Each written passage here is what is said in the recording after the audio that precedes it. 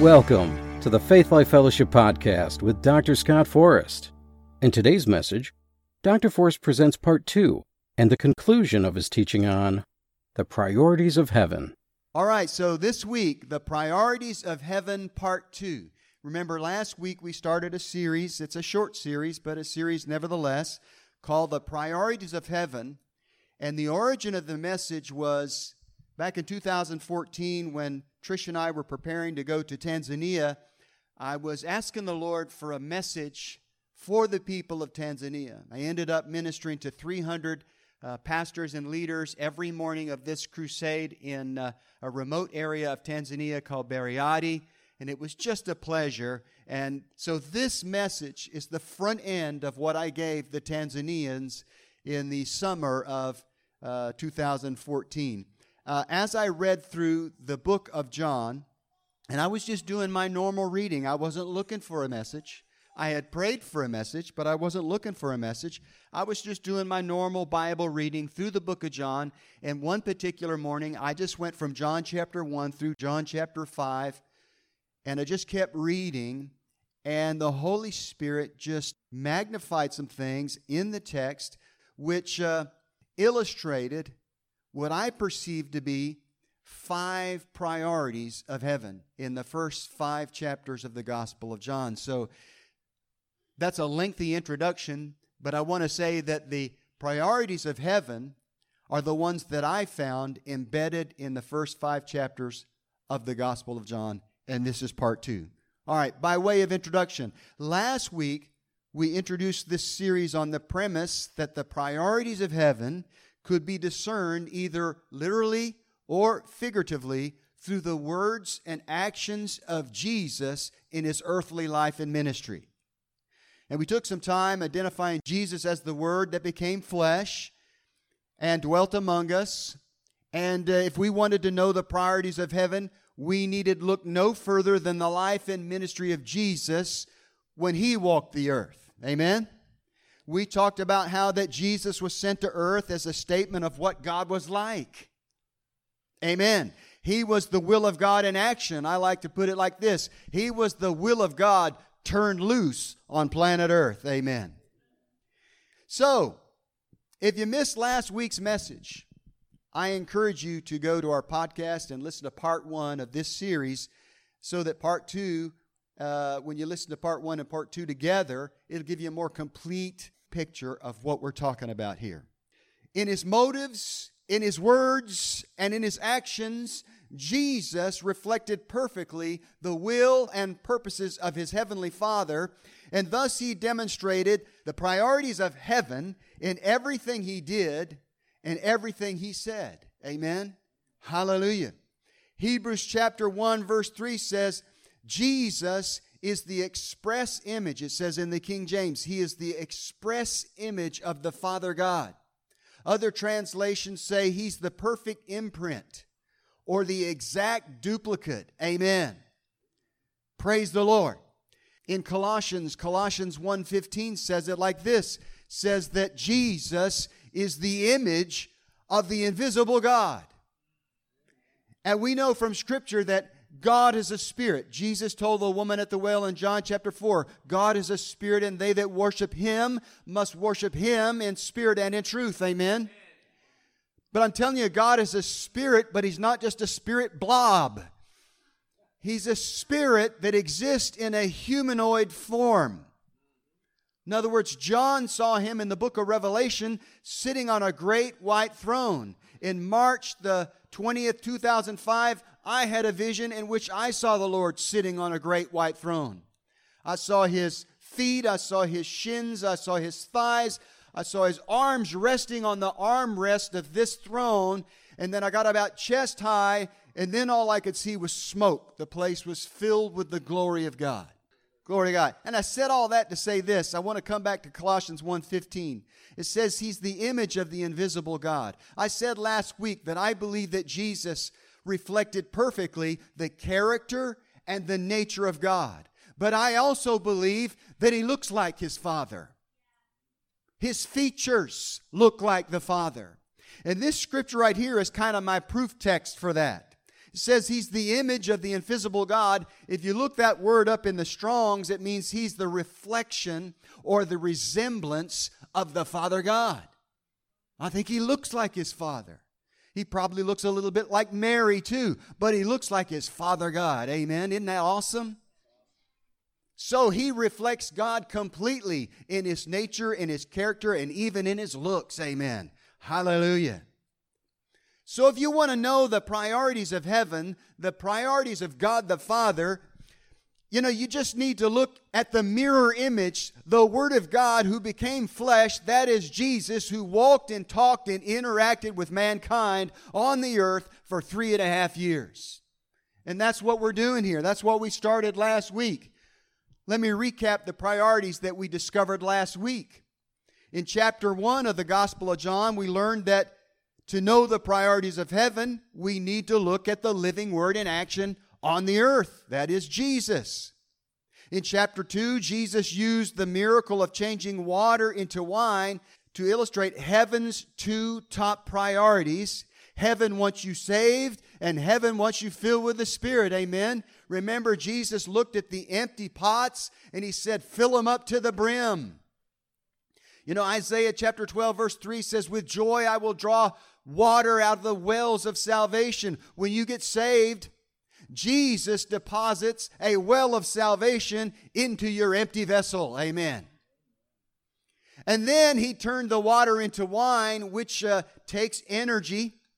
So it's a way of saying He energizes the water that's in your well in such a way that it has to come out. And Jesus told the servants to draw out now. Amen. So when you get saved, a deposit of living water is put into your spirit. You become born again, but when you get filled with the Spirit, that which is in you has to come out, amen, and splash on everybody around you so they can taste and see that the Lord is good. That's the difference between being born again and being filled with the Spirit. Some of my Baptist friends, they want to talk about, hey, listen, when I got born again, I got all of the Spirit that I was ever going to get. I'm in agreement with that. But if you want it to come out, you need to get filled with the Holy Ghost. You know what I'm saying? I believe you got all of the Holy Ghost because it takes the Holy Ghost for you to be born again. Two ministries of the Holy Spirit at work here. One is the ministry of regeneration, which gives you a new spirit on the inside. And one is the ministry of power, which causes what's in you to come out of you. Amen. It's just that simple. People make it more complicated than it is. Hallelujah. Glory to God. In chapter 2, the miracle of changing water into wine illustrates heaven's two top priorities. Heaven wants you saved. Heaven wants you filled with the Spirit. Also in chapter 2, we learned that Jesus used the cleansing of the temple to illustrate that after He gets you saved, after He gets you filled with the Spirit, He wants to help you clean up yourself from the inside out, spirit, soul, and body. He wants you saved. He wants you filled with the Spirit, and He wants you sanctified. Sanctified means to be set apart for special use. He wants to sanctify you, starting with your spirit when it gets born again, but then coming from your spirit, leaking through your soul, which is your mind, your will, and your emotions, and then even affecting your body. Amen. Praise the Lord. Then in chapter 3, this is all part of the recap. We haven't got past the introduction yet. Then in chapter 3, Jesus introduces the concept of the new birth using the wind as a metaphor. He went from using water and now He's using wind in His discussions with Nicodemus, the Pharisee. He said, Nicodemus, you must be born again. I like the way the Brits say it. It is mandatory. It has to happen. Somebody asked me one time, are you one of those born again Christians? I said, there isn't any other kind. You can't say you're a Christian if you're not born again. So saying you're a born again Christian is like you're saying you're born again, born again. Did y'all get that? How many have ever been asked that question? Are you one of those born again Christians? Listen, here's what you need to say. Now, I know why you asked that question, but it doesn't matter whether you call it being born again or being regenerated or being saved. You have to have a new spirit deposited on the inside of you if you're going to be saved. Otherwise, you are lost. You got to be born again. Jesus said you must be born again. You must be born physically into the world to be a part of mankind. And then because of the curse of sin passed down by Adam throughout all generations, you must be born again. Only this time you got to be born again spiritually. Amen. It's basic, it's fundamental, but you'd be surprised how many Christians don't get it. I don't think y'all are among that crowd. Amen. Hallelujah. Praise the Lord. Hallelujah. So last week we left off by restating the three priorities of heaven that we found embedded through chapter 3 of the Gospel of John. Chapter 1 through 3, we found three priorities, and those priorities were heaven wants you saved, heaven wants you filled, heaven wants you sanctified. Amen. Hallelujah. Pressing on. Let's keep reading, this time in the 4th chapter of John, and see what other priorities we can uncover in the life and ministry of Jesus. John chapter 4, verses 1 through 14 in the New King James Version. Therefore, when the Lord knew that the Pharisees had heard that Jesus made and baptized more disciples than John, though Jesus himself did not baptize, but his disciples, he left Judea and departed again to Galilee. But he needed to go through Samaria. So he came to a city of Samaria, which is called Sychar, near the plot of ground that Jacob gave to his son Joseph. Now Jacob's well was there. Jesus, therefore, being wearied from his journey, sat thus by the well. It was about the 6th hour.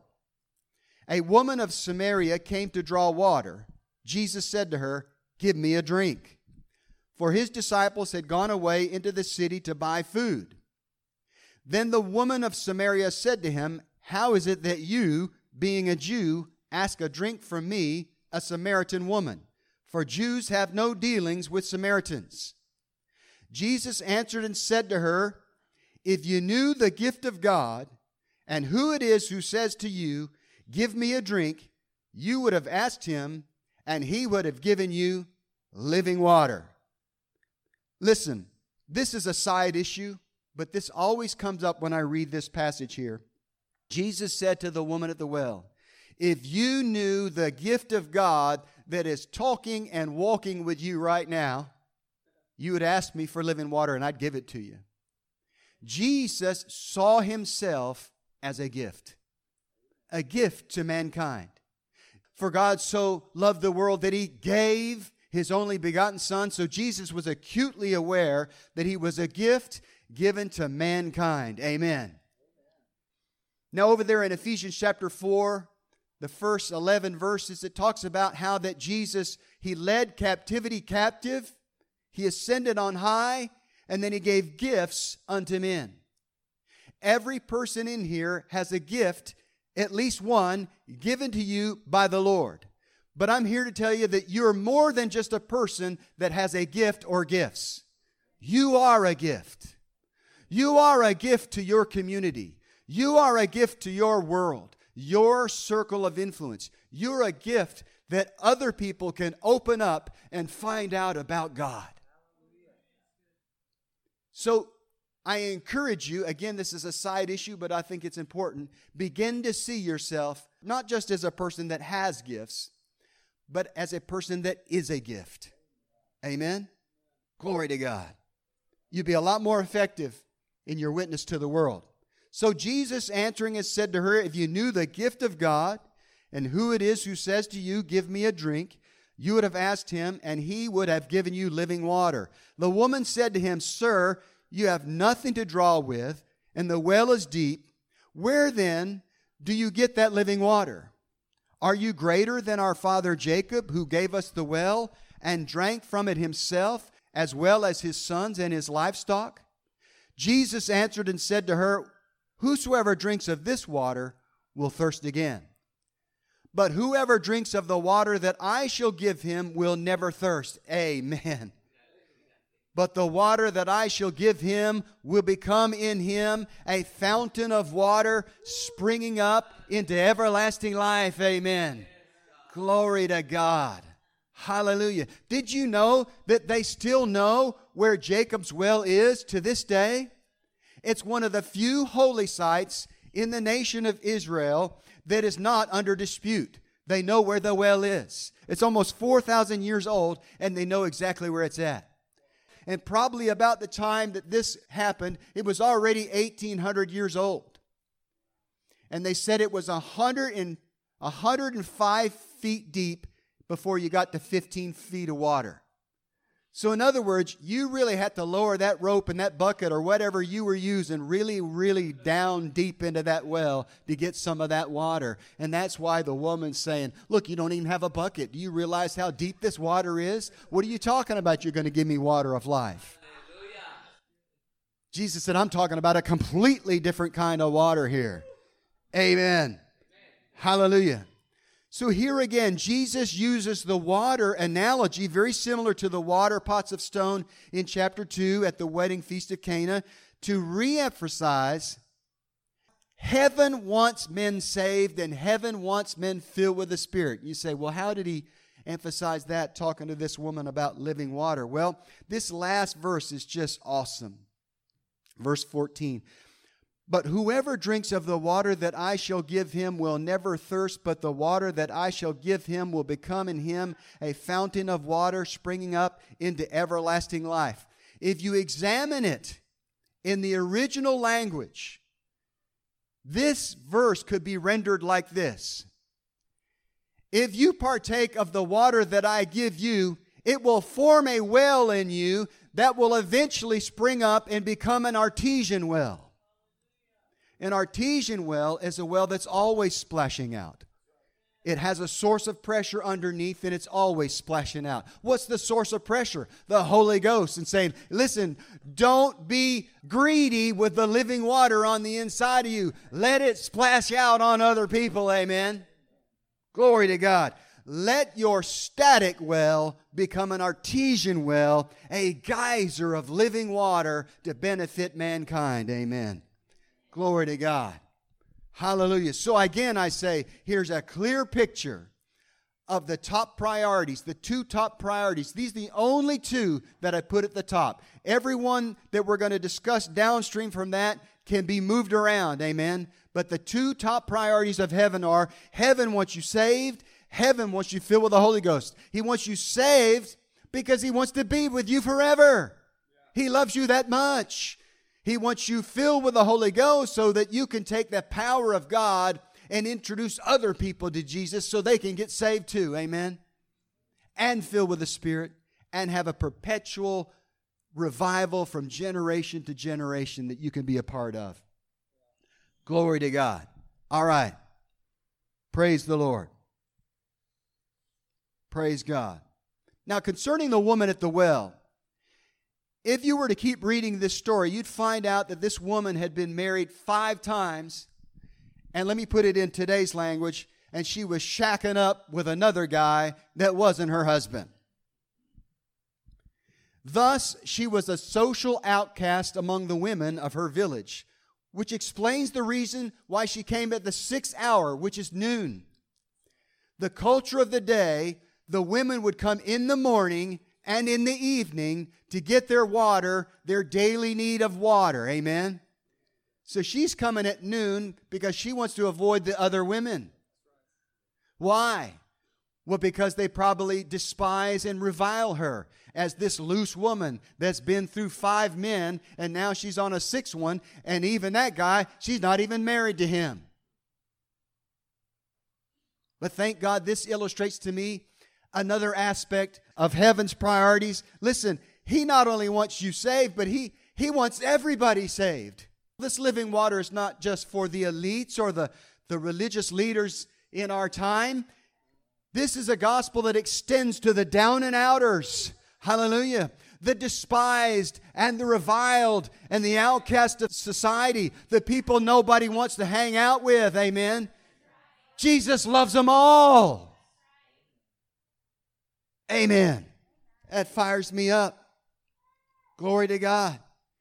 And what's so cool about it, if you read the whole story, this Samaritan woman, even though she was reviled and despised, ended up being the key to revival for the whole city.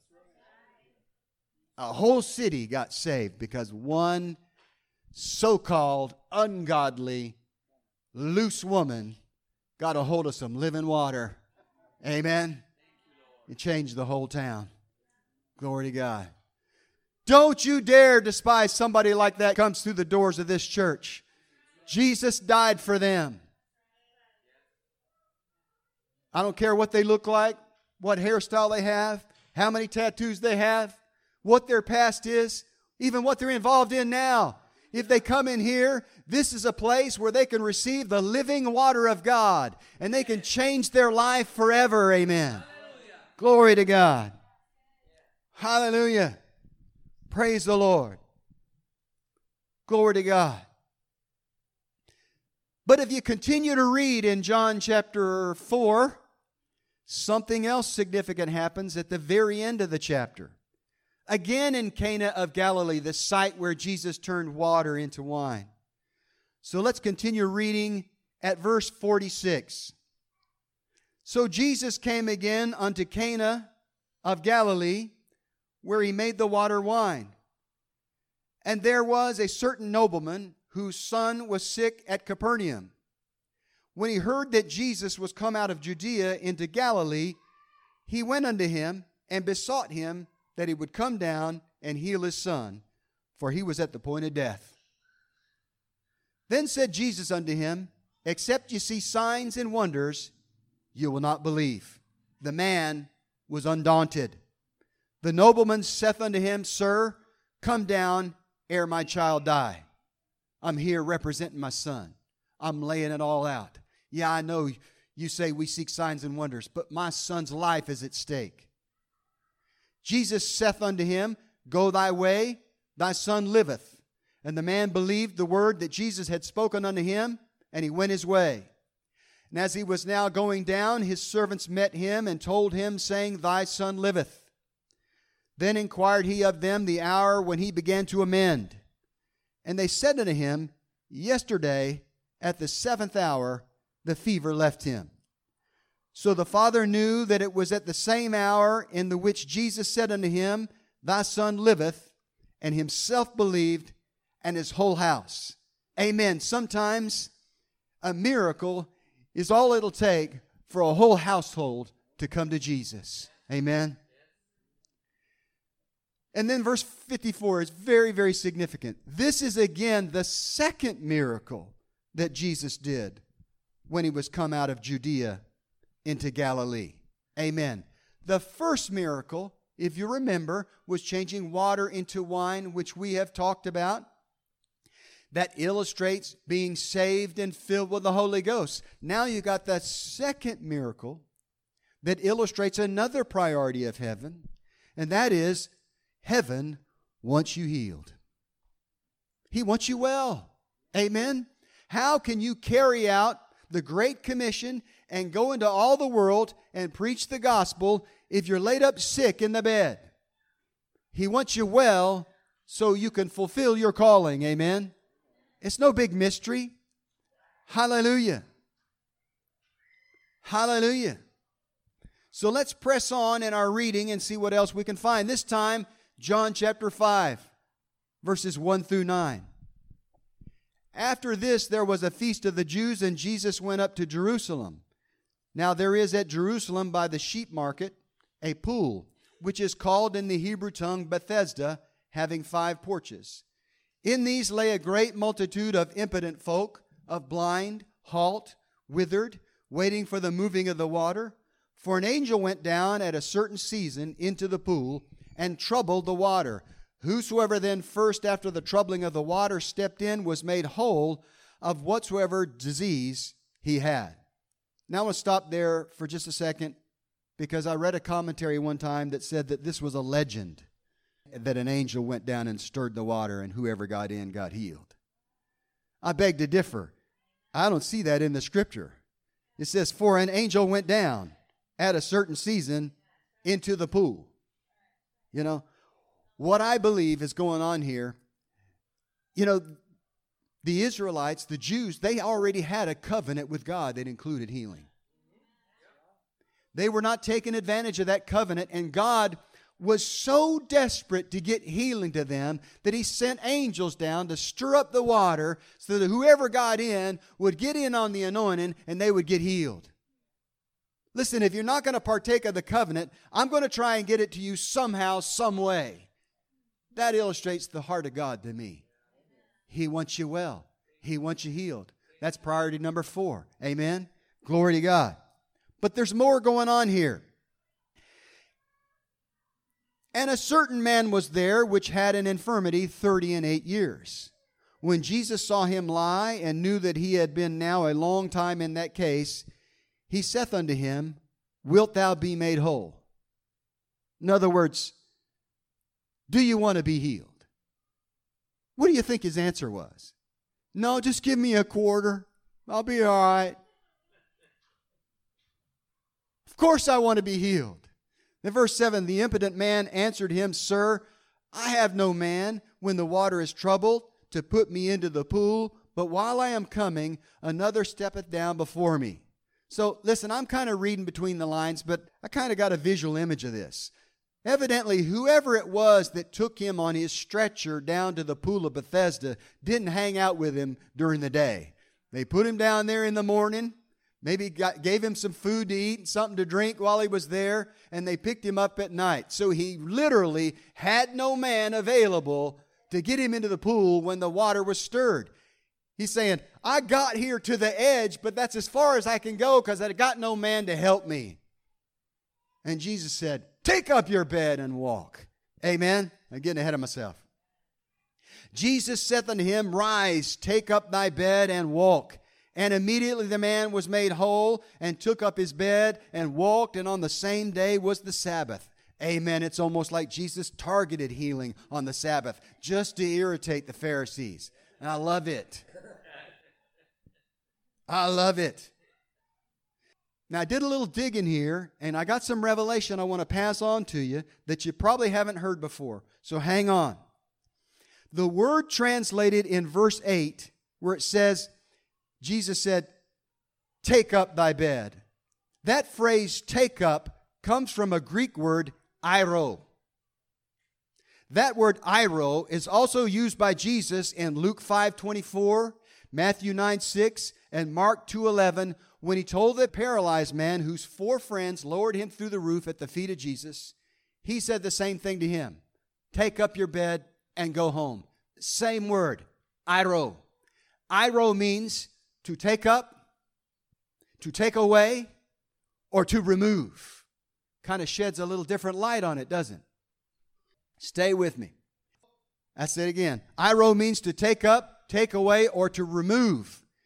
It's also used by John the Baptist in John chapter 1:19 when he said, Behold the Lamb of God who takes away the sin of the world. What did Jesus do? He didn't just take up our sin. He took it away and He removed it. Amen. Do you see where I'm going with this? Amen. Hallelujah. The word airo is also the same word used in Mark 16, verse 18. Let me read it to you in context, starting with verse 17. And these signs shall follow them that believe. In my name shall they cast out devils. They shall speak with new tongues. They shall take up, they shall airo serpents. They shall take up, take away, and remove serpents. Amen.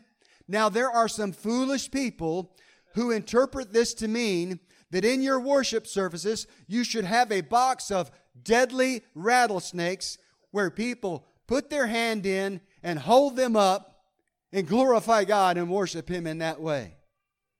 Now listen, that's foolishness gone to seed, okay? All it takes is a little bit of reading the Word of God, saying, Lord, what exactly do you mean here? And I did that years ago. I'm tired of trying to explain to people why it doesn't mean take up live snakes in your hands. I want you to show me. And He showed me. Airo.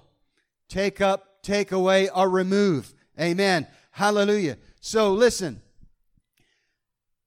When Jesus told the man at the pool of Bethesda to take up his bed and walk, He was telling the man to take control of the thing that once controlled him. Do not let it dominate you any longer. It's a type of freeing yourself of the strongholds of the enemy.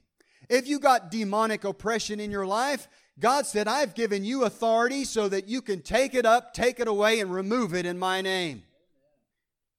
Amen. Hallelujah. Luke chapter 10, verse 19 in the New King James Version says, Behold, I give you the authority to trample on serpents and scorpions and over all the power of the enemy, and nothing shall by any means hurt you. Now, to be scripturally consistent, these people who pick up live rattlesnakes ought to put them on the floor and start stepping on them too. But that's not what he means. When Jesus said, Behold, I give you authority to trample on serpents and scorpions are metaphors for demonic principalities, demonic spirits. Amen.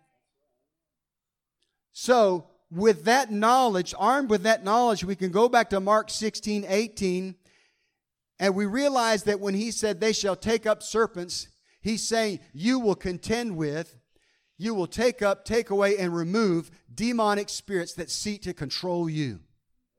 It's just that simple. Did everybody follow that? Amen. Hallelujah. It's a wonderful revelation. Thank you, Jesus, for giving it to me. Hallelujah. One more thing. This man was delivered from the prison that was his stretcher for 38 years. All it took was one word from Jesus. Take up your bed and walk. And man, he was up and he took that thing up. And I guarantee you, he found a dumpster, if they had those back in those days, and he tossed it in there. Amen. Hallelujah.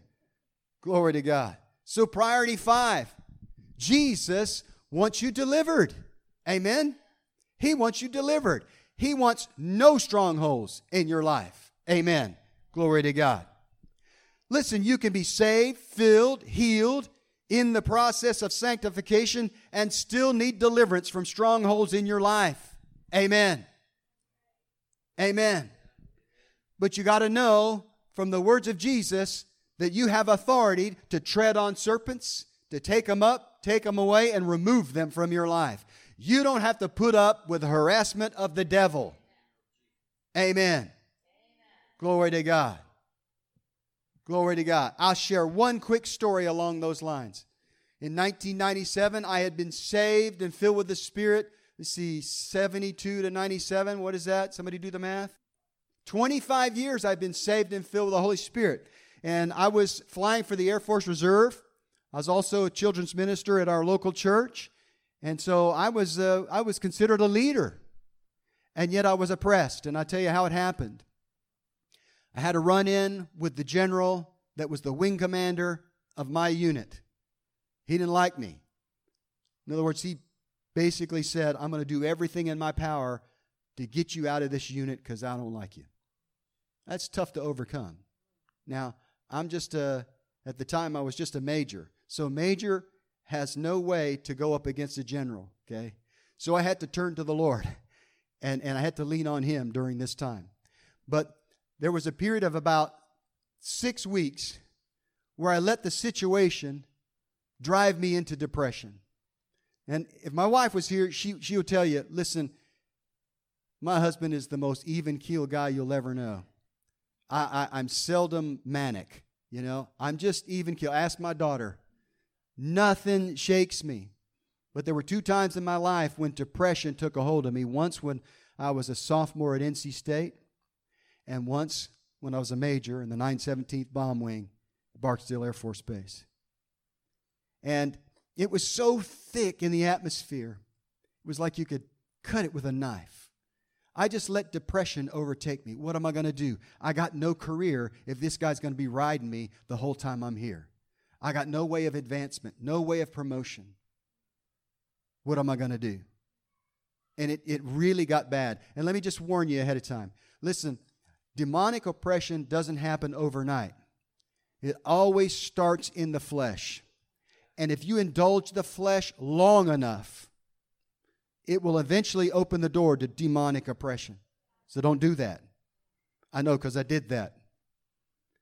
So over a period of weeks, it got so bad that my wife, she pulled me aside. She said, honey, the kids are looking to you for leadership, and they're seeing a father they've never seen before. You got to do something about this. And I just, all I knew to do was pray in the Holy Ghost. Pray in the Holy Ghost. Pray in the Holy Ghost. I was in the shower one morning. I was praying in the Holy Ghost, and all of a sudden, I heard the Lord speak to me. He said, cast off the darkness and put on the light. I went and looked it up. It's Romans chapter 13, verse 12. It says, the night is far spent and the day is at hand. Therefore, cast off the works of darkness and put on the armor of light. Enough is enough. You know, you've been in darkness long enough. It's time to apply some light to this situation. That night, I woke up in the middle of the night and I saw in the Spirit, sitting at the far wall of our bedroom, right behind the bedpost, the foot of the bed there was a dark, swirling spirit. Looked like an upside-down tornado, just black and swirling and menacing looking. And I heard the word of the Lord speak to me. And He said, how much longer are you going to put up with that? I tell you what, I got obedient real fast. I said to the Lord, not another second. I said, in the name of Jesus, you foul spirit of darkness and depression, get out of my house and never come again. And I wish I could tell you that the next morning it was tiptoe through tulips and everything was wonderful and angels were singing. But it wasn't like that. Listen, sometimes you have to deal with the root of the problem, and then you got to walk it out by faith. You just got to walk it out. So I knew I had dealt with the root, and so I walked it out by faith. 3 weeks later, it was like I never had that spirit of depression. It was completely off of me. The stronghold was broken, and it was because I used the authority that Jesus gave me to take up, take away, and remove demonic oppression from my life. Amen? Hallelujah. Glory to God. I encourage you to do the same thing if you're fighting strongholds now. Amen. All right, so let's wrap this up. We've discovered at least 5 priorities of Jesus that are embedded within the first 5 chapters of the Gospel of John. So let me leave you with a few thoughts. The Bible makes it clear that John probably knew Jesus as well or better than any of the other disciples. He called himself the disciple whom Jesus loved. That's because he had a special revelation of the love of God that was powerful and life-changing. Thus, I believe he had an awareness of the priorities of heaven, and the Holy Ghost allowed him to write them into the Scripture. Speaking of John's Gospel, it's the only one of the 4 Gospels that doesn't follow what's called a synoptic format. In other words, a chronology, starting with the birth and then Jesus becoming a carpenter and then, entering ministry and then his death, burial, resurrection, and ascension. Synoptic Gospels, Matthew, Mark, and Luke, follow that format. But John's a little bit different. He just emphasizes themes, not necessarily following any chronological order. Amen. And the outstanding theme of the Gospel of John was the overwhelming, life-altering love of the Father God. Amen. His love for mankind is what drives his priorities. He's not just showing off when he gets people healed. He gets people healed because he loves people. He's not just showing off his power when he gets people delivered. He gets people delivered because he loves people. When the gifts are poured out, it's a demonstration of his power, but it is more than that. It's a demonstration of his love. Amen. Glory to God. Hallelujah. So, as I said earlier, John 3:16 says it well, for God so loved the world that he gave his only begotten Son. So with that in mind, one more time, let me tell you the priorities that we found embedded either literally or figuratively in the first 5 chapters of John. Priority number 1, heaven wants you saved. It wants you born again. Priority number 2, heaven wants you filled with the Spirit. Priority number 3, heaven wants you sanctified. He wants to clean you up from the inside out, spirit, soul, and body. Priority number 4, heaven wants you healed. Priority number 5, heaven wants you delivered. Amen. Hallelujah. There's one more point I'd like to make here before we finish up. In practical application, hear me out, there may be times where some of these things occur in different sequence than the way that I've ordered them and the way that I've taught them. For example, God may get a person healed or delivered, or both, and as a result, people get saved. Amen? This was the case with the man whose son was sick of a deadly fever at the end of John chapter 4. We already mentioned it. When his son was healed, he and his whole household believed that Jesus was Messiah. And that's the essence of salvation. Amen? Amen. Amen. We hope you enjoyed Dr. Forrest's teaching on the priorities of heaven. If you are in the Wilmington area and are looking for a place to worship, come join us. On Sunday at 10 a.m. for coffee and fellowship, 10:30 for worship and service, and on Wednesdays at 7 p.m. for Spirit-filled prayer. If you would like to learn more about us, access more of Dr. Forrest's teachings, and find Dr. Forrest's in-depth teaching notes, visit our website at gofaithlife.com. Also, visit and like our Facebook page at Faith Life Wilmington.